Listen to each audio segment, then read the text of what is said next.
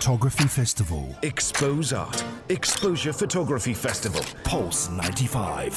Live at Expo Center Sharjah. We are back here live from Expo Center Sharjah. This is Aisha Al-Mazmi. With me are Rania Saadi, Hani Balqis, and the fantastic Dmitri Beliakov. How are you doing? Not too bad. That's still a good thing. That still sounds very positive. Yeah, given the fact that we have pandemic and crisis in my industry, and basically against all the odds, I'm here with you. Exactly. This is interesting that he's talking about this. You said crisis in my industry. That's right. What is exactly, how has the pandemic affected your industry?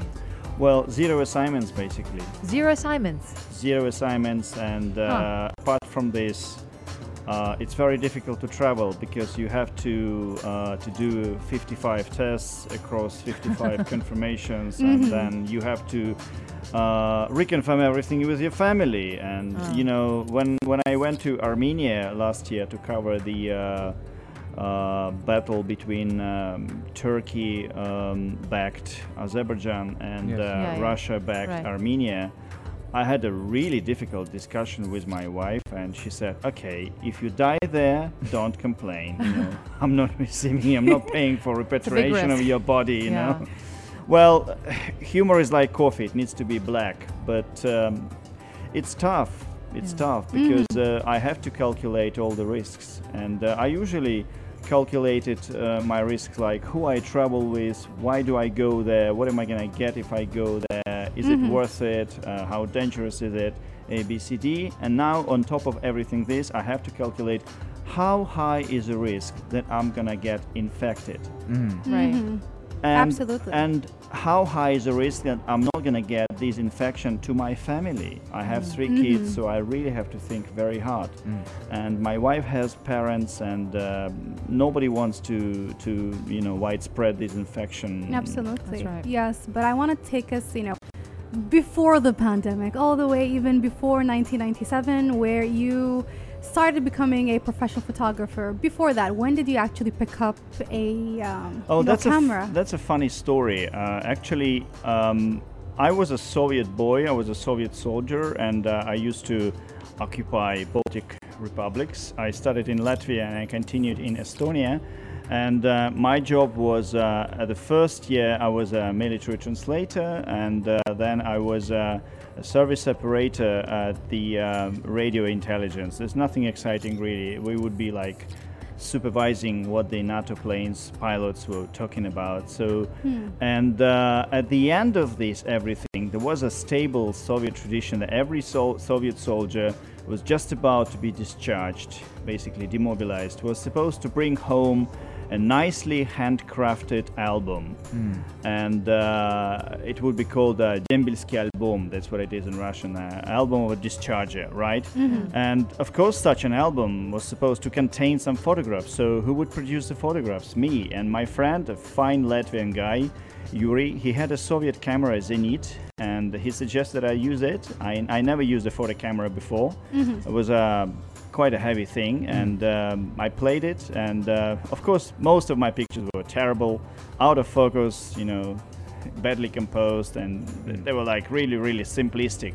Me and this track, me and this tank, you know, this kind of crap. But as I look at them, even 30 years later, I still find some naive admiration, you know. Oh wow. And sometimes from time to time we write each other with Yuri, we still are in touch, and you remember this, you know, it was like real fun. Now, you documented the Chechen War from 1999 all the way to 2007, and obviously you talked about how you faced some censorship and restrictions. Can you go and talk about what kind of restrictions and censorship you faced as a photojournalist? Well, I covered 7 conflicts, large and small, and Chechnya was the first one. That was like kind of first baptism of fire. And yes, through the course of the first campaign, it was relatively easy. It was like real pleasure to work with the Chechens because they would provide us access, and for them at that period of time, the journalists were like a holy cow, you know, the expression. But the second campaign, everything has changed. I did manage to do the Chechen rebels as well, but there was like an exception, and mainly I covered the situation from the civilian side and from the Russian army side, and that's where you were inevitably coming across some stupid people, and who had no idea, no understanding, no clue how photojournalist is supposed to work. I had a long-standing argument with the head of the Army Press Center based in Mozdok, which was like a massive Russian army base in Ossetian Republic, and he openly said to me, "You're gonna photograph only what I show you." I said, "Excuse me, I'm gonna photograph everything I see, and I consider important."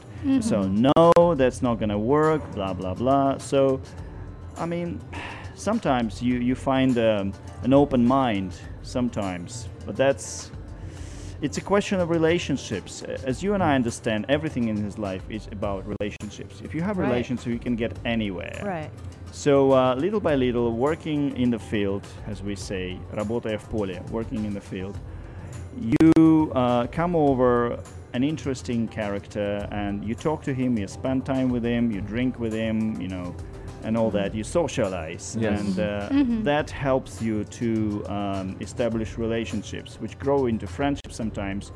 So one of the most precious contacts I developed was a guy who was a commander of one of the really well-known Russian special forces, and somebody named Yuri.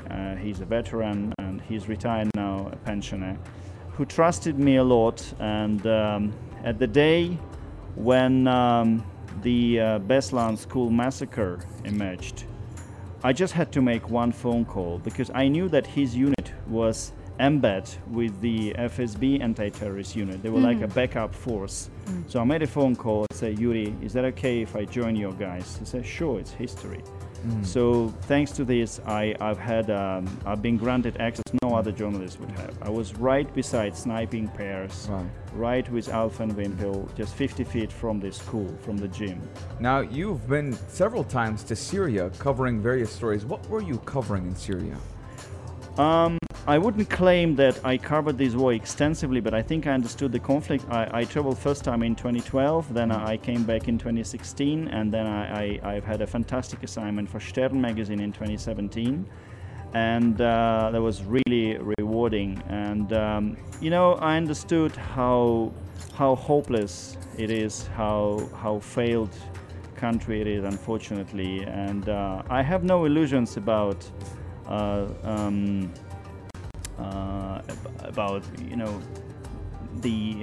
the regime side.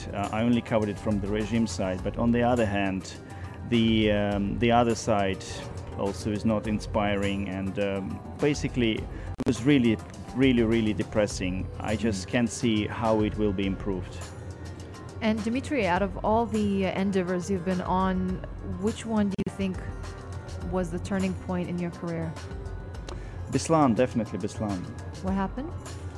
The school massacre. Okay. The school massacre. So Why? that was like, well, first of all, I have taken exceptionally exclusive series of pictures of that little girl who was thrown out of the window and who crawled back to the gym, driven by the instinct to reunite with her mother. And after 7 days of exhausting search, we found her and she was alive.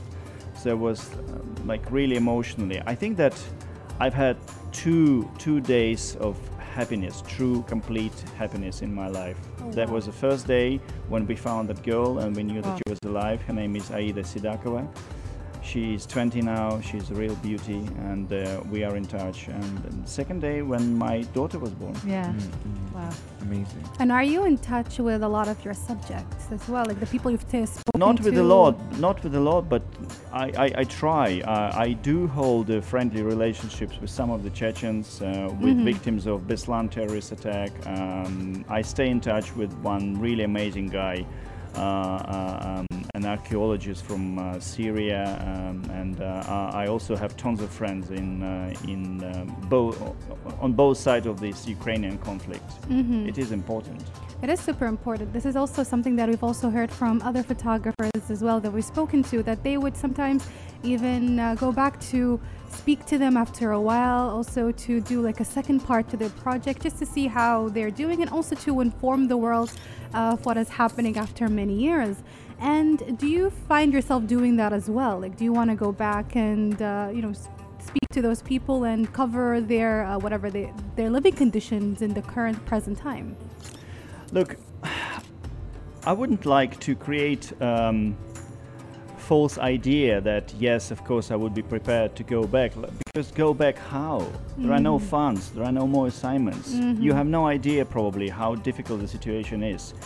What was happening until 2008, the industry was booming and we had plenty of assignments, we traveled and they were covering all our expenses, but it's no longer there. You just don't rely on this. So all you can do is apply for grants, but there's never enough of grants, or you apply for sponsorship, but there's never enough of sponsorships. Like last year, I managed to travel to Armenia thanks to a prominent Armenian oligarch who was interested in my presence in Armenia, and he said, okay, I will cover all your expenses basically. And then I have been very lucky to catch an assignment from Human Rights Watch because I was there. They didn't have to pay my flight, my stay, everything has been already covered. So it's important to continue to do these things, and I really desire to stay in this profession, but it's getting basically close to impossible. So if there are people who are interested to have hardworking horses like us to continue to do what we do, then maybe they can pay a visit to my exhibition, buy some of my prints. Actually, this is interesting to point out, because before we were speaking with you a little bit ago, we were speaking with Paula Bronstein, the American photojournalist, and it was interesting to see you when you were walking in and she was leaving the studio. You were speaking with her and you brought in her book. You bought her photo book, Afghanistan Between Hope and Fear. So I want to get your insight on how has your journey been here at Expo 2021? Anything you like in particular? This is the first time I'm here in the Emirates, and I was thrilled with the invitation, and I really have to say that level of hospitality is amazing. Level of organization of everything is like superb. I have never seen anything that kind. It's just perfect, uber perfect. Wow. My wife is very jealous because it's nearly... She's back home right now? Yeah, she's back home. It's minus 18 and it's heavy snow. Yeah, I know. Big it's change really of weather. A big change of weather, yeah. And, I take it, personally, I take this as a little bit delayed reward for everything I've been through in the Ukraine. Because the exhibition is about Ukraine. Yes. Please go and see it. Today is the last day. Yeah, so where is the exhibition located for anyone listening who wants to come down to the Sharjah Expo Center? Yeah. So I wanted to ask you one final question. Yeah. What do you think is next for you? What's the next project? Do you have anything your eyes on, or you're waiting for something to happen? First of all, I have a project in mind on Armenia, but that entirely depends if I have sponsorship. And the next project is I have to calculate many years ahead, and I started thinking like in 2025 we are looming to 80th anniversary of World War II, and it's time to think about an original project, but that's once again entirely depends on where we are in terms of money. Hopefully you will get funded, and we will see more of your work. Extraordinary photographs, Dmitri. Thank you so much for coming on the show with us. Thank you for inviting.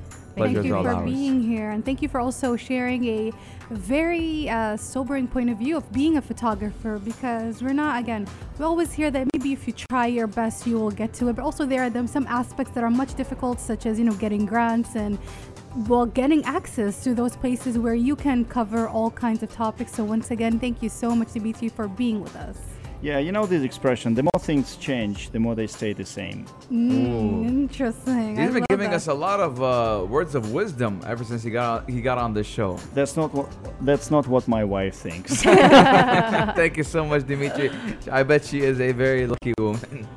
Thank you so much. Thank you for joining us. We're going to be taking one last break before we wrap up for the end of our covering of the Exposure 2021. Yes. So stay tuned for that and much more right here on Pulse 95.